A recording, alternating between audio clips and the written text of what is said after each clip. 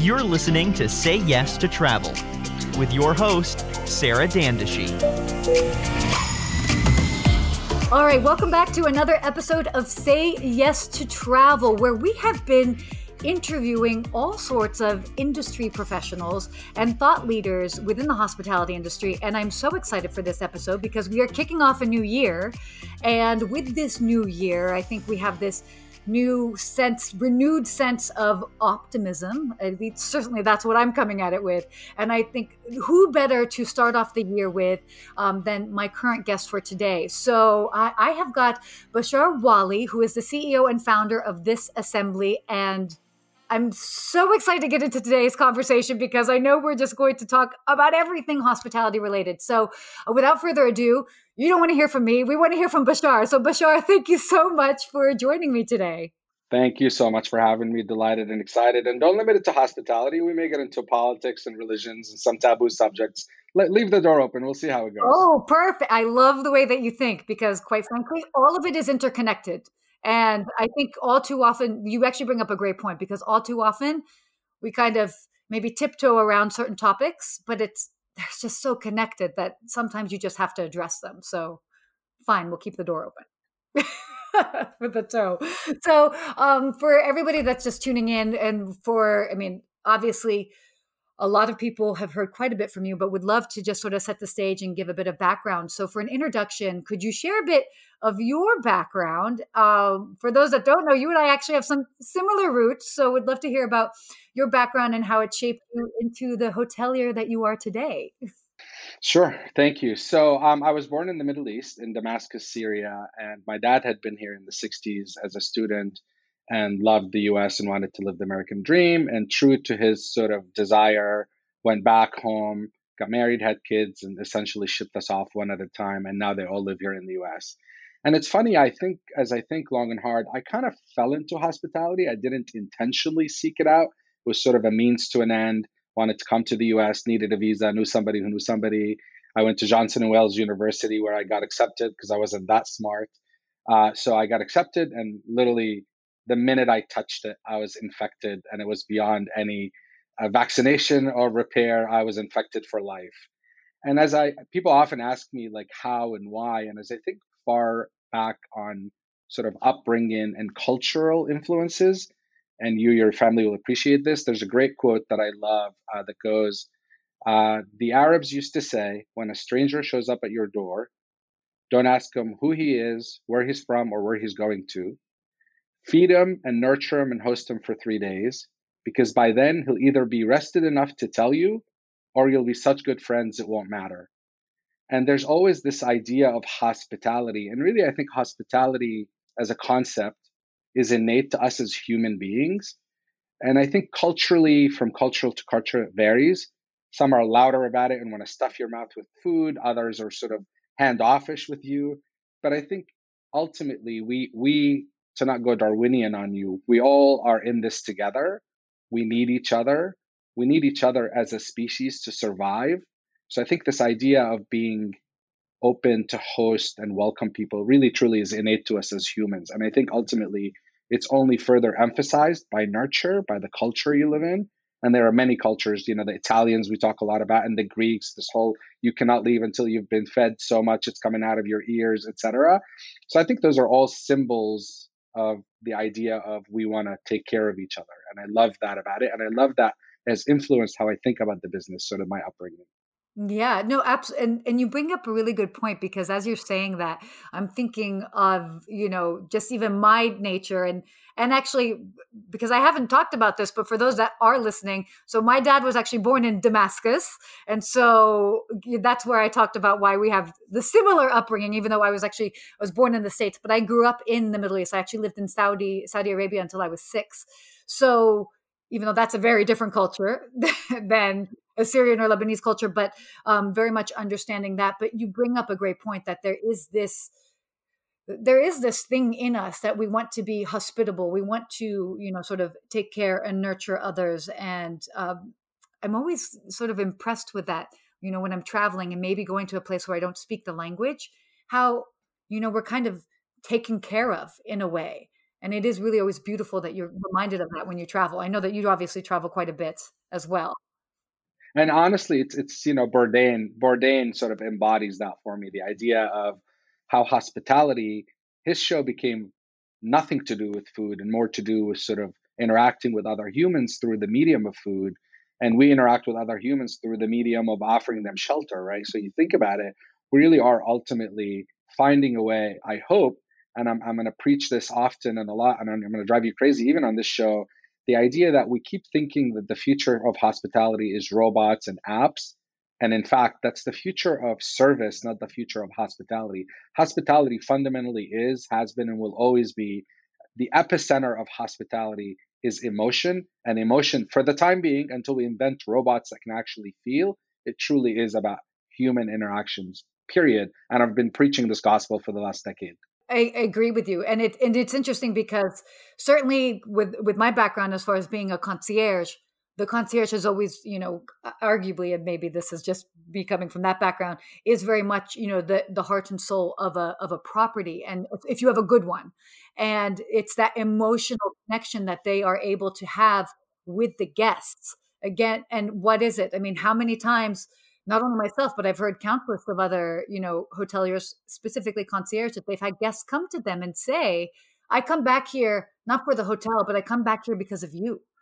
And I think that essence totally ties into what you're saying is that, it really is the human aspect. And you make that distinction. Indeed, indeed.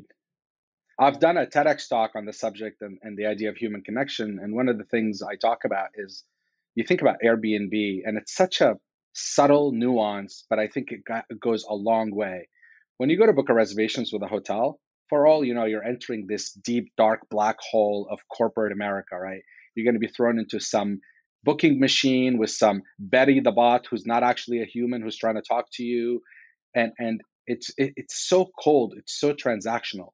When you decide to go with Airbnb, the minute you decide to go that direction, Sarah, your host, is now communicating with you.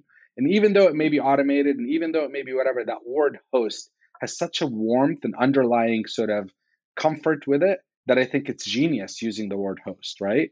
So I think that example alone, and Airbnb spent gazillions of dollars on deciding what to call their people, their landlords, for the lack of a better term. So that word host has such warmth that comes with it that I think is lost when you're diving into that black hole that's the booking machine, whether it's Expedia or any of the big brands, et cetera. So somehow we have to focus the experience on that interpersonal experience and try to drive it home when they come into our door, because until then they're dealing largely with machines, right? Whether it's apps or booking engines. And you bring up a great point, and I've actually said this quite a bit because when Airbnb, and I've always been a fan of Airbnb in the sense that as hoteliers and as a hospitality professional, we can learn a lot from them because they were always far more nimble and what the things that they could do. And, even when they were going out and starting their experiences, I actually worked with them when they were starting their experiences. And at that time, we're talking about 4 years ago, this was still all these hoteliers like shaking in their boots. Oh my gosh, Airbnb. And it's like, whoa, wait a second, hold on. Look at what they can bring to the table. Yes, okay, they might take some heads in beds. Okay, fine. But they're making travel more accessible to people that maybe they couldn't stay at a hotel or maybe they didn't want to stay at a hotel. It didn't make sense for them, whatever that is. And then I was always calling hoteliers like, you offer more than a bed. You offer more than a bed in a room. Now you can still bring in those people. Maybe they come to high tea at your property. Maybe they come to your rooftop bar. And how can you still tie into these travelers without just focusing on the bed experience? You know what I mean? It's the full experience of the property. But as you can see, I get very excited about it. Sure. And look, one of the broken records that, again, I've been preaching again and again and again is the clear distinction between two words. People often ask me what business I'm in, and they say the service industry. And I say, I go to my dentist, they're in the service industry. Where I get my oil changed for my car, they're in the service industry. We hotels deliver service. That is absolutely not the business that we're in, because truthfully, service can be delivered by robots and machines and apps. Well, the business that we're in is hospitality. And the clear distinction is service is what you deliver. Hospitality is how you make people feel. And fundamentally, the design, the scent, the lighting, the fabric, the touch, the feel, the music, literally every component matters. But ultimately, all those components are things. And we humans gather emotions and feelings from other humans. Maya Angelou, people will forget what you said and what people forget what you did and what you said, etc., but they'll never forget how you made them feel. You think about how deep that statement is. So fundamentally, how you make someone feel is purely a function of you, other human interaction with them, complemented and improved by the environment that surrounds you. But without that piece, that centerpiece that is the human, it's like a gallery, right? Like I don't go to a gallery to admire the building. I go to a gallery to admire art. I don't go to a hotel to admire the building. I go to a hotel to feel warm and welcome. And I jokingly say, my best gauge of a good hotel is I want to walk into your lobby blindfolded and feel the warmth of your hospitality. I love Right? that. This idea of this cocooning effect. Like when you walk into your parents' home, there's Yeah. something magical about the atmosphere, not the smell, not the sound, just this warmth feeling that you get. And I think hotels that get it, they get it and they accomplish it well. And those who don't become these monolith, soulless, big, massive buildings that have nothing to offer. But oh, great, marble and gold and platinum and whatever. Who cares? Yeah, but it is this human element, and it is the way that you, and by the way, that's one of my favorite Maya Angelou quotes, because it is so much the essence of what we do. And you make that very clear distinction between hospitality and service. And it's something that uh, there is an art to it. There's an Agreed. art to it. And people really have to really tap into being authentic and genuinely showing up in the present. And if you do that, it's amazing the connections that you can make. And again, for those who follow me, I'll give you another analogy that again I've been beating like a broken record, and I hope I practice what I preach first, but hopefully it'll inspire someone to think about things differently. So I often say I'm in the theater business, right? And here's the analogy I give: I can go to Times Square, buy the best piece of real estate on the corner of Main and Main, build a $5 billion theater dripping with gold and platinum and art and hand carved this and that and all of the above. No one cares. The New York Times doesn't come to a theater to admire the building. They come to a theater to look at the play. So alternatively, I say I'll go 10 blocks off Times Square, buy a good enough piece of dirt, build a good enough building on it, focus my time, energy, and effort on finding, recruiting, hiring, and training the best in class, building them a set that's conducive to the story they're trying to tell. And whether set was made of garbage cans and found objects or gold and platinum because that's what's accretive to that story, then be it. But really focus on the story that you tell and the people that tell your story, and people will be lined up out the door. People don't go to the theater for the building. People don't go to a hotel for the building. And we've learned now, right, that ultimately, yeah, sure, you could steal a couple of towels, but what are you bringing home with you when you've spent $1,000 or $500 or $200 on a hotel? I think we win if you go home after you stay in one of my hotels and tell one person about one thing, not the whole experience, one person, one thing. That's how I win. But if you go and you're like, yeah, the building was nice, that was it. What's the point? It's a commodity. We're not in the commodity business. Yeah, and that's a great point. And it reminds me of, all too often in speaking with fellow hoteliers, and specifically, within the concierge community, obviously that's a lot of my background, but this was like, how do we stay relevant? How do we stay relevant? And it's that taking that ownership as far as your experience that you are able to provide a guest, not only if they have a positive experience, it not only reflects well on the hotel, it reflects on you, it reflects on the profession. And so you're now telling people like, oh, people want to share the story. You want to get part of hospitality is the story that you can help create for somebody, because that's what they're going to share. They're not going to be like, oh, yeah, cool. The thread count was amazing. Sure. Well, look, part of my new venture, the first word that we've been tinkering with that I'm working on trademarking, I hope, is give a shit ability. Let me tell you what that means. If you're a guest, you have the pick of the litter, right? There's so many great hotels out there. I can name hundreds of them for you right now. Fantastic offerings. But I need more of a reason than just a beautiful building with beautiful art and fabulous coffee and fabulous this and incredible that. I need more. And in a post-COVID era, we've all learned that we really do need more of this. I think travel will become, hopefully, God willing, will become more meaningful. Because as you know, historically, people would literally book that fabulous trip to Taos because there's some incredible Instagram shot that they have to take. They have zero reason or desire to go there. They're literally going there for that reason only. And fundamentally, that seems so shallow and so empty now in hindsight. Really, that's what our lives have become. We are chasing likes from people we don't care about. And I think hopefully we've learned that our time is short and we need to put it to good use. So, damn those fake likes. I'd rather go to a place where I have a reason to go, where I can create a memory for myself. So, this idea of more meaning in life. And it doesn't have to be heavy or like a chore. I mean, travel is fun, obviously. And sure, I want that Instagram shot and that street cred as much as you do. But I want that to be secondary to why I'm doing what I'm doing, not central to it. So the give a shit ability, I think, on one hand, comes from a guest, but also fundamentally, more importantly, from an employee.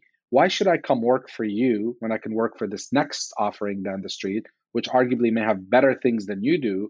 You've got to give me more of a reason to be with you. And I think ultimately that truly comes to back to the nucleus, to the center point we're talking about. If you treat me better than that group, or consider me, view me as an equal human to you, because I am, whether I speak English or not, whether I'm educated or not, you are not any better than me. We are equal humans. I think if you create that the idea of we're all in this together, again, an overused sentence from COVID, I think you truly will win, particularly on the guest and on the employee side. And this idea of we're all in this together becomes far more relevant and important. And again, not in a heavy sense. This isn't about, making the travel. You could still go wild and go nuts and go crazy and have a lot of fun, but it's got to be, the purpose for your trip has to be far more than an Instagram shot, I think. Oh, definitely. It's the purpose is for, I think, the internal journey, as opposed to the end result as far as what you can share. Oh, look at this is what I did. And so hopefully, even if, maybe, okay, fine. So maybe there is the driving factor that, okay, I chose a destination because I can take a pretty shot there. But hopefully that once you're there, you're able to kind of melt away those original barriers and connect a little bit more locally and grounded. So question. So wait, I want to bring you back in. So I want to talk about this. So can you share a little bit more about your current role as far as at Provenance Hotels, Practice Hospitality, as well as this assembly, so that we all know what you're doing? Sure. So Provenance Hotels was where I was at for 15 years and kind of helped grow that company. I remained a partner in that company, but I started feeling that I wasn't walking the talk, right? I was starting to sound righteous, but I was afraid that if somebody called me out on it, am I truly living up to all my lecturing, as it were, and pontification?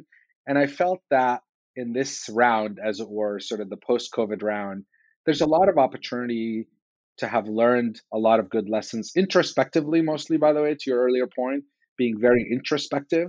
Because as you know, we've become a bunch of lemmings, hoteliers who just copy each other and we jump off the cliff and everybody else jumps off the cliff. So the idea is, can we think about how we do business differently? Can we really, and look, the word disruption has become again so meaningless because everybody wants to disrupt everything. I'm like, listen, I don't want to go to the bathroom in a disruptive way. I want to go to the Glorious bathroom way. Don't disrupt my bathroom. So the idea is, can we, and really centered around this idea of give a shit ability, can we, if success means I have to crush everyone along the way, I'm not interested in being successful. So we're trying as a team to think of ways to do things differently, to find that magic give a shit ability reason to share with guests and employees and partners. And by the way, we often talk about our customers, internal, external, all these nonsense words that try to make us feel better. Ultimately, I'm really viewing this on a sort of human level, because my employees, as important as my guest, is as important as my vendor, is as important as the police officer down the street. I mean, we are all in this together. And if you're such an important part in a community hotel, you've got to work, you've got to deliver on that promise and really treat everyone that way and give everyone a reason to be your biggest fan and to be your brand evangelist and to be your champion out there. So this assembly essentially is a group of my partners that I brought along, that we are together trying to work on a couple of things. One is think about, is there room for a brand, hotel brand, lifestyle brand, obviously taking advantage of the next real estate cycle, that could not invent a flying car, but it seems like there's a better way to design a car now than we have been historically. Whether it's hybrid or electric, or whether it's smaller because that's how we travel now, and whether it's shared because that's the model now, there's a different way to do hotel business than we've done historically, number one.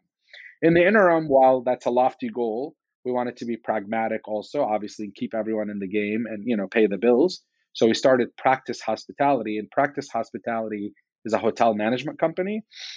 The truth be told, I struggle with that term, manage, and I love analogies. So Sarah, when you give your firstborn to someone to watch, do you want them to manage your firstborn?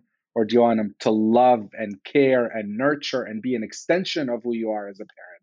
So all of a sudden, we're starting to scratch our heads and go, hotel management company. You, as an owner, have agonized. You have lost sleep over what size the doorknob should be and what color the light switch should be.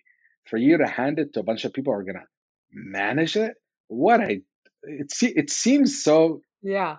counterintuitive, right? So we're like, are we a hotel nurture company? Are we a hotel care company? Are we a hotel what company? So we're really starting to think about it from that vernacular as well. But Practice Hospitality is a hotel management company, for the lack of a better term for now. And we'd like to say, if you want your baby managed, give it to someone to manage. If you want your baby nurtured, we're your guys. So give us your baby and we'll make sure it's nurtured, and we'll treat it. We adopt it. We don't babysit it. We will become co-parents with you. Well, and that also, it's interesting because just in recent conversations that I've been having, we're seeing that there, and I love that you're going in this direction, because I think this is, first of all, we can see this in other industries. You can even look at retail and other businesses, and what are the businesses that are doing well. It's they have this give a shit ability, that they do, that they give back in a way, and that's what modern consumers want, and so, and that also applies to hotels. So and it starts from the management. So again, that slight, even if it's the changing of a word and using a different word, changes verbiage, that it will have this trickle down effect, because it's Agreed. like, okay, we're not necessarily managing, but it's, again, whether Suffice it's it to say, and suffice it to say, empty words, right? I often say execution eats strategy for breakfast. Fundamentally, it's a mindset, right? If this, I'm just here for a paycheck, right? That's ultimately failure for all involved. You've got to give, most importantly, your teammates a reason beyond the paycheck.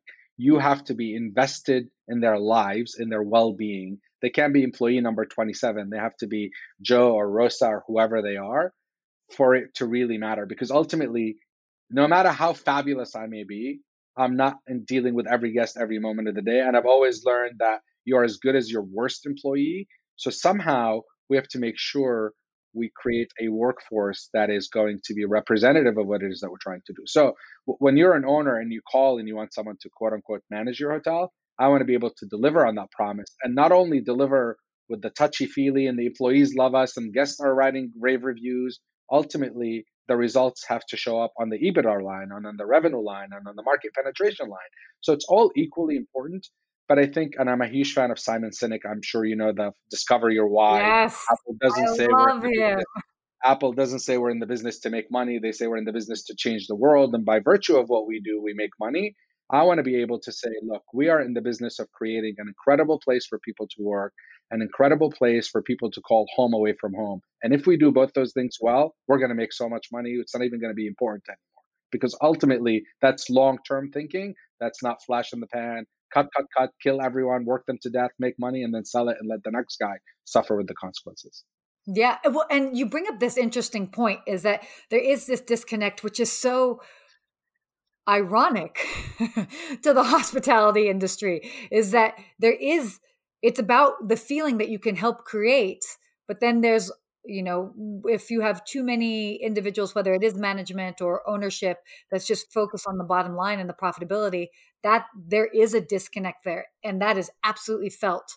It felt certainly as an employee, but definitely felt as a a guest, I mean, the number of guests that have come in, I mean, I think we've all heard this over the course of our careers, that guests have come in. Has something changed with like management, or has the ownership changed? Because it feels different. And I'm like, you're in the lobby. What do you mean it feels different? But they can Interesting, tell. isn't it? They feel it. They truly feel it, right? We don't give human intuition enough credit. Human intuition, hugely valuable. And again, I've talked before about what we've done historically with the mystery shops. We do the transactional mystery shops. Did they use your name 3 times? Did they offer you luggage? Did they? And I felt that was so, again, robotic, right? So we decided to intermingle those with emotional based shop. How did they make you feel? When you had a problem, did they seem to genuinely care? And to me, that's the future. Do I really care if you use my name 3 times or not? Does that really make a difference? Now, you want to blow me away? Remember my name without looking down the second time I walk through the lobby. Then you'll blow me away. You reading my name off of a screen, I already know my name. You don't need to tell me what it is, right? So we've lost sight of what's important because we became too focused on service and not enough on hospitality. And it's interesting, speaking as somebody who, I've worked at a series of 5-star, 5-diamond hotels, and knowing that I had to hit those marks. And for me, I've always been one that I want to connect with somebody genuinely. That's just how it is. And as a hospitality professional, it would kill me that I'm having this conversation and I'm trying to and connecting, but in my mind, I'm like, how many times have I said their name? I'm actually going through the checklist in my head as I'm having this conversation. It was hard. It was a miserable experience. I will tell you a really funny story about that very topic. I am on the desk, working the desk. I'm a trainee. Swear to God, true story, outside of Boston. And my manager is standing there, and Mr. PENIS comes up. And I'm literally looking at the reservations, looking at his ID, looking at the reservations, looking at his ID, looking at my manager. I'm like, 3 times? And the guy says, it's Penis. I'm like, okay, thank you, Mr. Penis. So this idea of why? Like, what's the point? Who cares? You're reading it off the screen. I'm not going to give you any extra credit because you used my name 3 times because you read it on the screen. What's the point?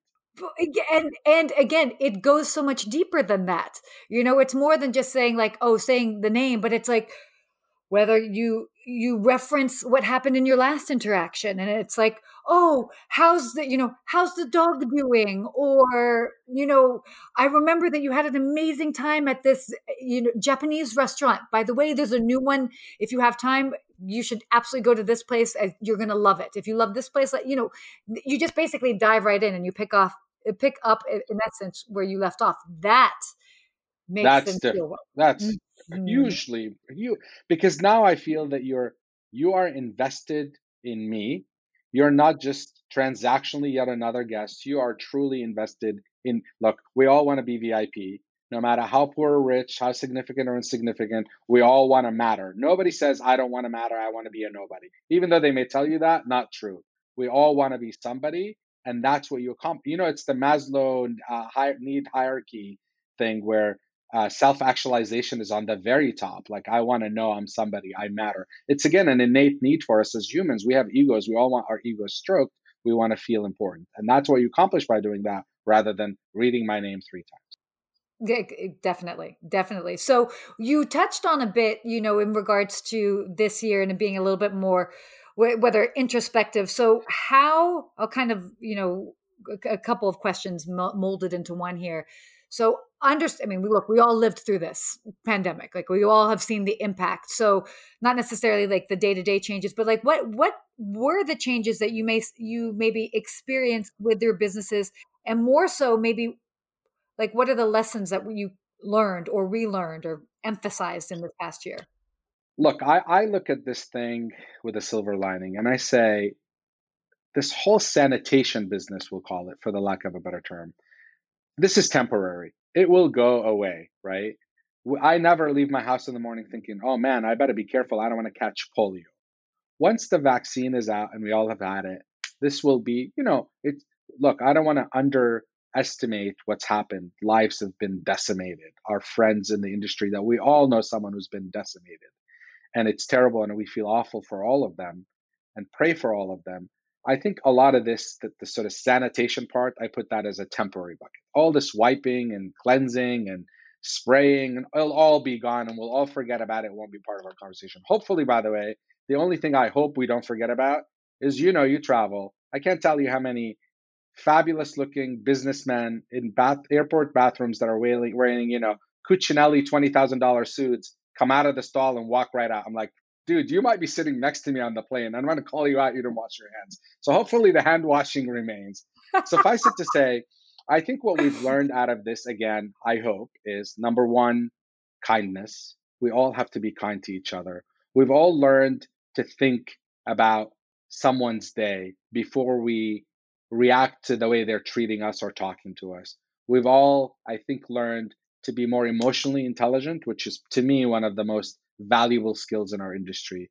So I hope these soft skills we've all have learned to be more patient with each other, to be more respectful of each other, and again, introspectively thought about our own faults at the same time.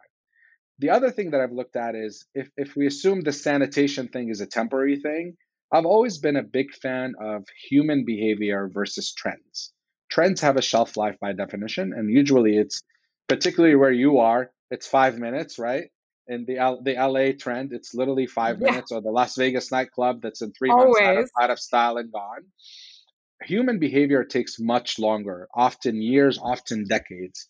So how we as humans now, how we travel, how we interact with the spaces, what's important in a space for us, is it really about, forgetting sanitation for a minute, but the idea of, I want to look at my room and feel that every surface could easily be approached and cleaned, right? Less sanitation, more functionality. And I'm not suggesting prison-like functionality, stainless wall, concrete floor. We still can do high design, but I think our view of how to value things in life has changed. And I think that's a human behavior thing. Obviously, office space, how we use office space in the future, like what happens to business travel? What percentage of business travel comes back? Is it forever changed? How do we as hotels deal with that? How do we mitigate that loss? How do we find different ways? Like, one of the things we've talked about a lot is the idea of bleisure, right? So if you're a business person, Sarah, you're going on a trip, why should you go to Chicago 20 times but never really stop to go smell the roses and see Chicago? How can we help you come to our city, do your business, and you know what? Stay an extra day, come in day earlier, and really get to explore the city. So we're all thinking about, by virtue of human behavior modifications, how do we take advantage of it and become a vessel to help you accomplish those goals? Like, think about like room service and food in hotels, right? This is actually an interesting one, a bigger one. We used to leave our homes to go to hotels because they had room service and they had internet and they had pay-per-view movies and they had.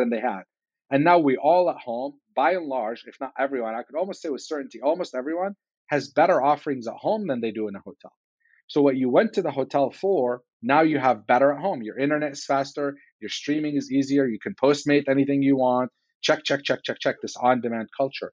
So how does a hotel now play a different role? Do we have to up the ante and keep fighting in this rat race? Or do we have a different offering altogether? So again, we're thinking a lot about human behavior and how humans will interact with office, how humans will travel, how they will interact with spaces, and it's informing a lot of what we do. Now, look, this has forced us to all be more efficient for the sake of the bottom line, which is not anything to be shrugged about. People are starting to think about technology, and we as an industry have been so behind in technology. They're thinking about it, as I said earlier, as a human eliminator. Less people, let's eliminate all people, kind of the way the airlines went. And I look at technology and I say, look, let's use technology to remove friction. Do you really need me to sign the reg card and show you my credit card and do all that junk? Instead of all of that, maybe have less people at the desk, but have more quality people, and now be invested in me. So when I come up to you, find out why I'm here and what I'm doing here and how you could make my stay better, more enjoyable, etc. So I want to remove the friction by using technology because that's the smart thing to do.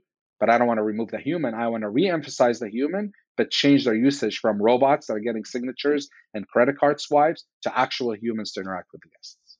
Yeah, and you mentioned something that I know has been on the tip of everybody's tongue, especially in hospitality, for quite some time, and I think this year has certainly accelerated it. It has been hospitality in general has been behind the eight ball when it comes to technology, and it's again how to use it while you still maintain the human connection. And you tapped into a really solid point, this to take away the friction. And so if people look at it more like as a tool versus as a replacement, uh, and then I always have sort of viewed it as it's like it can help maybe help handle some of the mundane tasks, the easy tasks, so then you have more room to have those more in-depth interactions, because that's what people are there for. They're not there for how quickly you swipe the card. Exactly. And allow your teammates the opportunity to utilize their emotional intelligence to better read their guests, because they're not trying to answer the phone and make a reservations and dispatch an engineer and while checking you in. If you could use technology to remove that friction and allow the space to engage on a human personal level, everyone wins, because your employees feel better, your teammates feel better, and the guests feels better. Now, this idea again of everybody's a somebody, dear teammates, we know your opinions matter and your thoughts matter, so we want to give you the space to interact with the guest, and now the guest feels that they're getting that personalized service. So the idea of technology, and again, look, I can't tell you how many swear words I use when I go to a website and I'm on the zip code field on an app or on a web site, and I have to change my own keyboard. For God's sake, change the keyboard for me. I am in your zip code field. Change Wow. the damn keyboard for me. But Wow. fundamentally now, like, we ask for all this information in hotels. Are you really using it? If you're not using it, why are you asking for it? Just ask for my name and my email. Done. And my zip code. If you wanna geo target me, fine. Why do you want my street address? What good does that do you? Why are you making me do that extra work unnecessarily, right? Like, we're actually, as we think about our new venture, we're looking at retail far more than hospitality for inspiration, because retail nailed it. Like, they know how to get you to transact. I mean, I can't tell you how many things within 3 clicks on Instagram, without even ever leaving Instagram, I'm finding, learning about, and buying. Clicks away. Yeah, think about hotel booking experience. Good God, you need a PhD and you're running around wasting hours. So, but that's an interesting point, because backstory for another day. Because I've looked at retail a lot as well too, as far as moving forward, because it is, and we've even seen what um like to own it or whatever, these different brands that you can literally, as a female, you could be like, oh wow, this is great. I like this sweater, click, click, boom. And next thing you know, you bought it. Now, a sweater is a far different investment than, say, a hotel trip, a trip, a vacation, something like that. So how much does the price of it or the investment of it also play into that? For sure, it does. And I think obviously making a decision to travel is a lot harder than making a decision to buy a sweater. Suffice it to say, I will say, people, the quote we've been hearing for years now: buy experiences, not things. And I think, again, this pandemic has further emphasized that point. Would you rather have 20 sweaters in your closet that you're not going to wear because you're only going to wear the two that you love anyway, or take all that money and go up to Santa Barbara for the weekend or go to Cabo for the weekend? So I think fundamentally, we have to make the process better. Our pricing strategy has to be better. We need better collaboration with other travel partners to make the process seamless. Again, it's a tall order what I'm asking for, but I think fundamentally we can further induce people into going that route instead of the sweater by reducing the friction again, right? I mean, look, I say, again, part of our premise with the new venture is we sort of wanted to find problems to fix, because ultimately that's how you make money. Find a niche and fill it, or find problems and fix it. And one of the problems we zeroed in on is hoteliers are terrible retailers. Because again, back to that, what business you're in. We're in the service business. No, dum dum. You are in the retail business. You have perishable inventory. That room that doesn't sell tonight is gone forever. And no matter how fabulous at service you are a retailer first, second, and third. Move that inventory. How do we better move the inventory, and how do we better create more SKUs, right? Like, you go to retail, there's 10,000 SKUs in a store you can buy. Hotel, there's 2 kinds of rooms you can buy. Can we create different ways? Like, there's a lot of companies out there using tech to do hourly rate, not that kind of hourly rate, but the different hourly rate, or half day use, or day use, or work from hotel, or you go on a business trip and you're done at 10 a.m. and your flight is at 10 p.m. You want something to do, you want a place to take a nap, take a shower, whatever. There are different ways to try to create different pricing points. And there's also the idea, and this is now a tall order, and this is really central to my new venture. I often look like, I'll use an example that you would know, Goop. What is Goop? People say Goop is a high-end brand. They sell body care stuff. They sell this. And I say, Goop is a lifestyle. If Goop opened a hotel tomorrow, literally, you don't need to know what it is, what quality it is, where it is, you're going there, right? Because you truly believe in that brand. Can a hotel brand be a lifestyle brand first that has hotels? How do you take the content that we inherently have in hotels and become a quasi media company, push that content beyond the four walls of a hotel, and become a brand that happens to have hotels? Like, I think about Monocle. I love the brand Monocle, right? I can't tell you what they do. They do leather goods and they do t-shirts and they do magazines and they do city guides. So it's sort of a lifestyle. I view Monocle as a lifestyle. I view Goop as a lifestyle. Can a hotel company cross that threshold and go out of being a bed and shower provider and become more of a lifestyle company? And I think there's a way. It takes obviously a lot of runway to get there and a lot of loyalty to build and create. But yeah, I mean, ultimately, like, listen, I go to Amangiri, I want to buy their hat and I want to buy their t-shirt or whatever. But somebody who doesn't go want to buy it too, they don't make it easy to buy, right? Like, make it easy to buy, because it's not about the profit you're going to make on the hat. You're building, well, bad example, because if you don't like Amangiri, you don't need a hat. It doesn't matter. You don't know what you're talking about. You should love it anyway. Yeah, But yeah. my point is, could you create a different point for a consumer to transact with you that's not just a hotel? And I think the answer is yes.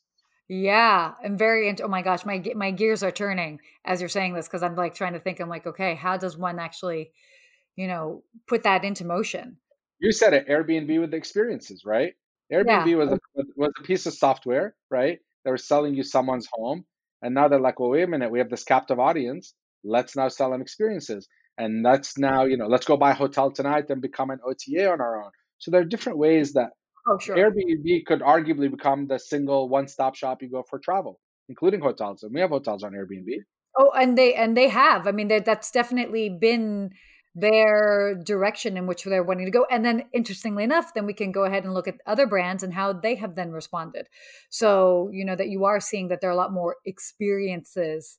That you can look at the bigger brands like the Marriott's. I mean, even JetBlue, for example, and an airline. Like, what we're going back in time, but they're now, because obviously airlines and their relationship to hotels at the beginning, on the beginning of OTAs, but now understanding that you've got like JetBlue and JetBlue Vacations and this, and it's like, whoa, what's happening? But it is, I think, a lot of people that are vying in essence for this, whether it's a digital real estate or just their offerings, is that they want to make sure that it's like, hey, if we've got you here, we can also help you do X, Y, Z, because it's again tapping into the frictionless. Again, I think removing the friction, literally, because as I travel, and I'm a neurotic traveler, there's so much friction. There is so much friction along the way. And you think about the bar, and a friend of mine, Benchmark Hotels, Alex, I'll give him the credit, the CEO of Benchmark. He talks about the bar when you leave your house. You're waking up at the crack of dawn, you're stepping on your kids' Legos, you're waking up your family, you're trying to hustle to get in the Uber with the smelly guy who wants to talk to you at 4 a.m. You're at the airport getting shoved on the airplane like cattle. Someone is kicking you from behind. You land, you deal with the same thing again. You arrive at the desk, the bar is beyond low. Like, all you need is someone to look at you and genuinely smile and say, welcome. Like, that's all you need. And you've won me. Yet we fail to do that, because you know what we say to that person? Checking in. Yeah. Yeah. Yes. So, Yeah, exactly. Well, because then it becomes all part of the machine, exactly. and then it's like Points I have to checking hit. in. Yeah, like let's just get Yeah, straight to business. remove the friction. I think fundamentally, as hoteliers, if we can give anyone a piece of advice, and I'm giving myself the advice. I think remove the friction, focus on what matters most. Remember that you are in the feelings business. That's the only business you're in. Because if you think any other thing, fail, because then you're a commodity. And if you're a commodity, then I'm just buying you for price and convenience. How do I pick you over someone else? Remove the friction, focus on the humans. And I can't say enough, people want a reason to care. And we talk about the cancel culture. There's the opposite of the cancel culture now. Instead of worried about being canceled, why don't you think about, how do I become the opposite of cancel culture and make people flock to want to do business with me? What is it that I have to do? Again, walk the talk, right? Because sure, you can feed the homeless one day and go buy a billboard that says BLM on it. No, no, no, no. You have to walk the talk. You have to be central to what you do. And you have to believe, because if you don't believe and you're at the top, it'll never Mhm. happen. You have to Yeah. truly believe. Otherwise, you're wasting your time and your money. Consultants can't help you there. You have to do it. Yeah. And that is all incredible advice. That was actually what I was about to ask you if you had advice, and you just went right into it. So I mean, for all the hoteliers that are listening, I think definitely play that part back over again and listen to that, because there was some solid advice and just outlooks on things that we should really consider and look at things moving forward. So gosh, now I feel like I'm never going to be able to say the word trend again, thanks to you.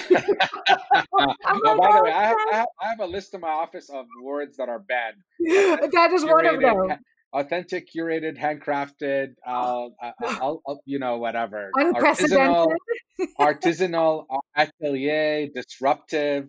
What the hell does any of that mean? By the way, I will tell you my opinion of the word authentic, because until we find a better word, I don't want to use it because it's overused, but it's such an important word.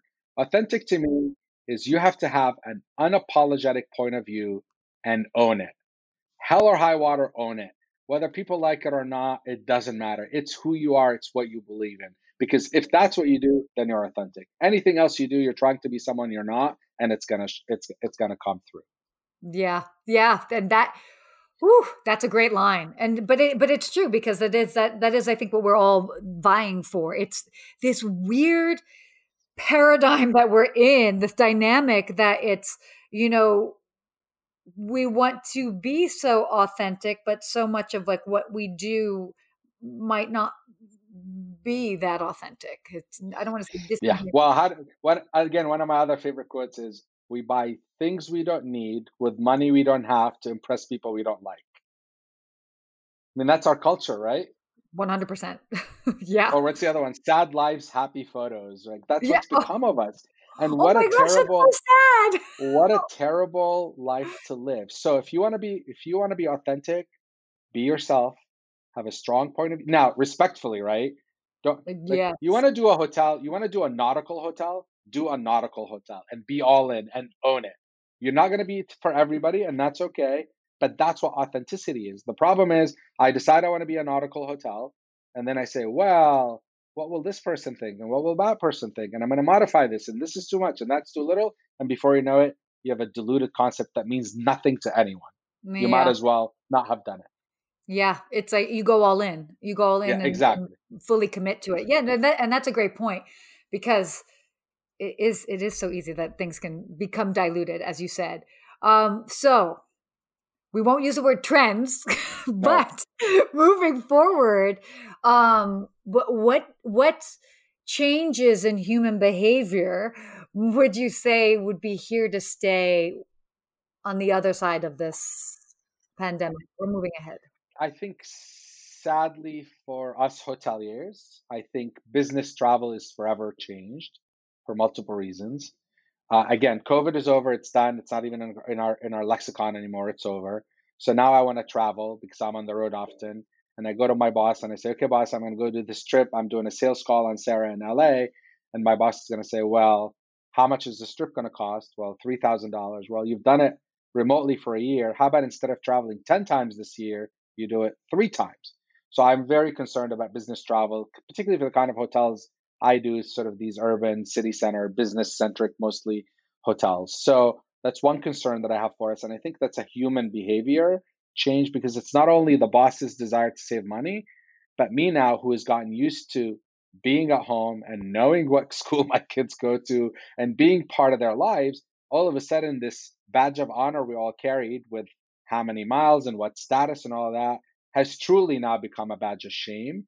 And the question is, if I don't need to go, I'm not gonna, if I need to go, I'm gonna go. But if I don't need to go, it's not good for my health, it's not good for my family, it's not good for my interpersonal relationships, my friends don't see me, etc. All of a sudden I'm going to be thinking about it twice. So I worry about business travel as a trend. And I think we as hoteliers, again, have to be smart and quick to think about how do we mitigate it? How do we find different ways to replace the business or encourage the business to happen, be easier to do business with, etc. Now, the work from office business, I think there's always going to be offices because you lose this camaraderie if not. But I imagine a lot of companies will start doing 3 days in the office, 2 days from home if you want, or vice versa. So that's going to have an impact on hotels. Now, if a lot of companies that have done all remote work, I view those as positive because if you're in pick a city, if you're in Milwaukee and Northwestern Mutual Life is there and they're telling people to work from home, all of a sudden people will travel to HQ more often and need hotels. So I kind of think about that as a silver lining. But I'm watching this business travel because it's core to what we do very, very carefully and paying attention to it carefully. The other thing is, I think that we've learned from the quarantine is this on-demand culture. Like, everything is delivered, everything is curbside, everything is even more real time and immediate. So how do we again focus on removing the friction from our offerings? And I think your hotel that you worked at the Peninsula, I think one of the things they talked about always, the biggest loyalty creator was no check in or checkout times. You can come when you want, leave when you want. We're really starting to think long and hard about this because it seemed like such a non-hospitable thing to do. Now it requires more planning on our part, but people are trying to organize their lives and they don't want to show up and be turned away. So those are the things that I'm watching change a lot. F&B is changing obviously a lot. The offerings are getting simpler, more healthier, and clearly the focus on wellness. And wellness now is so much more than fitness. It's mental health, it's physical health, it's eating what you eat, what you breathe, it's the sleeping. Those windows that we used to get away with that let light bleed in, those should not be acceptable anymore, right? We put so much value on sleep and that sleep experience. So I think again, human centric, remove the friction, focus on the well-being of our guests, enough shock and awe. Yeah, sure, the art is important, but that's not what you're selling. Focus on their rest and well-being first, then wow them with the art. Yeah. Yeah. And it is, I mean, I have to say, check, check, check. I agree with absolutely every single one of those that you said, because we are, and maybe this might be a word that might go up on your board sometime soon, but this conscious, people are becoming more conscious as far as all of their decisions. So again, whether it's they're eating, what they're doing, how they're sleeping, where they're traveling to, what they're consuming, whether it's physically consuming or intellectually consuming.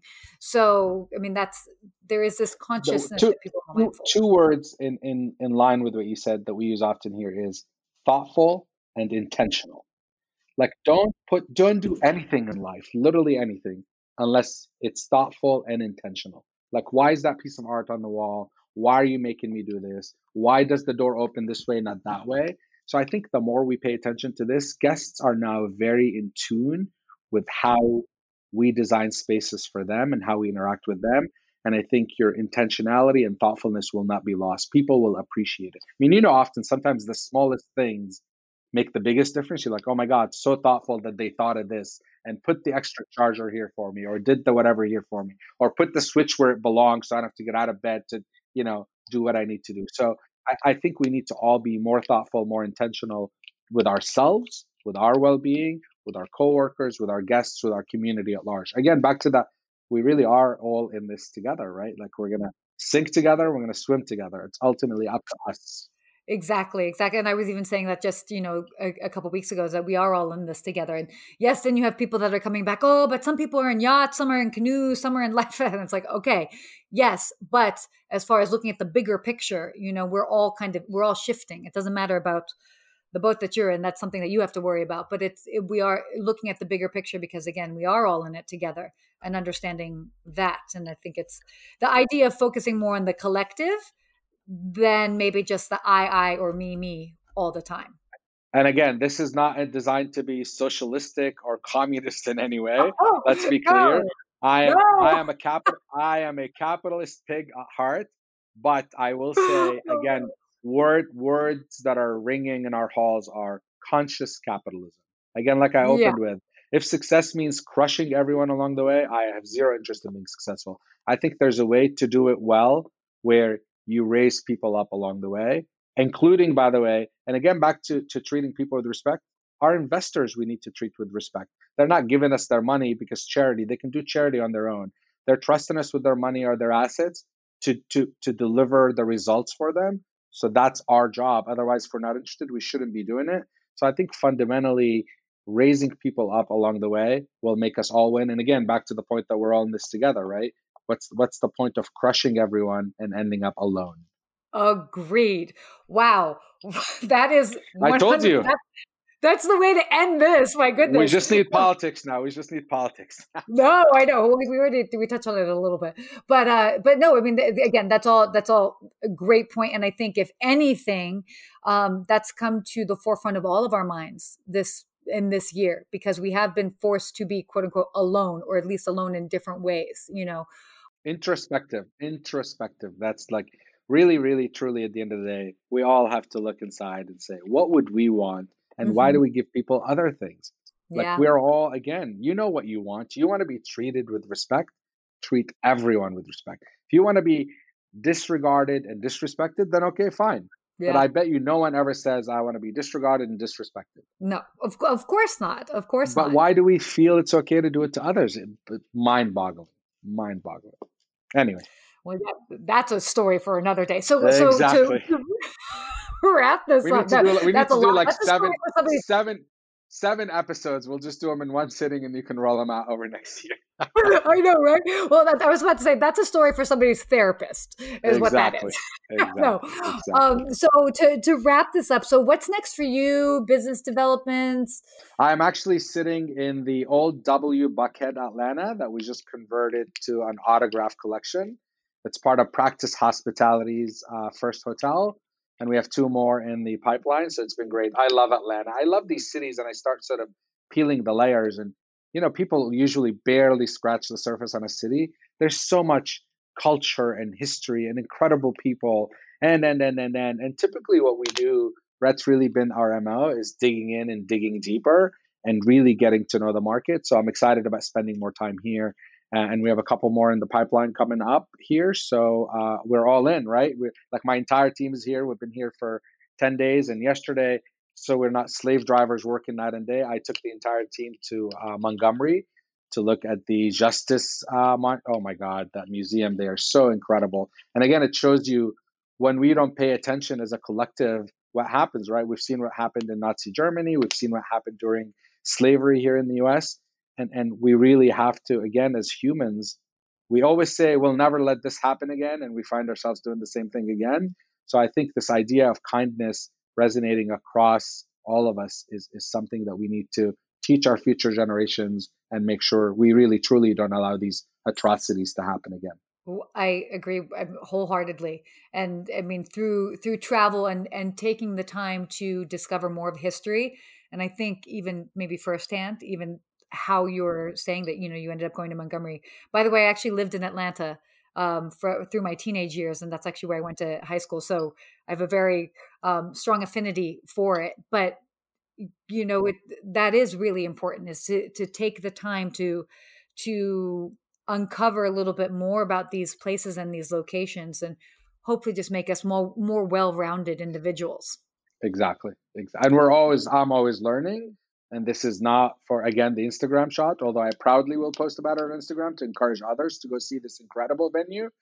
But ultimately, if you stop learning, then you know who you are. Yeah, I'm always learning. Always be learning. Agreed. And be curious. To me, it comes down to being curious. Like how exactly. Life, we have life. Like you can be curious, like in your own block. Like, you never know. But I mean, I think that's a good way to live. So, well, I mean, again, we could talk for hours. Agreed. This is fantastic. And I thank you, by the way, so much for taking the time to talk with us today. Delighted. For those that are tuning in, where can they find you on social media, or how can they connect with you?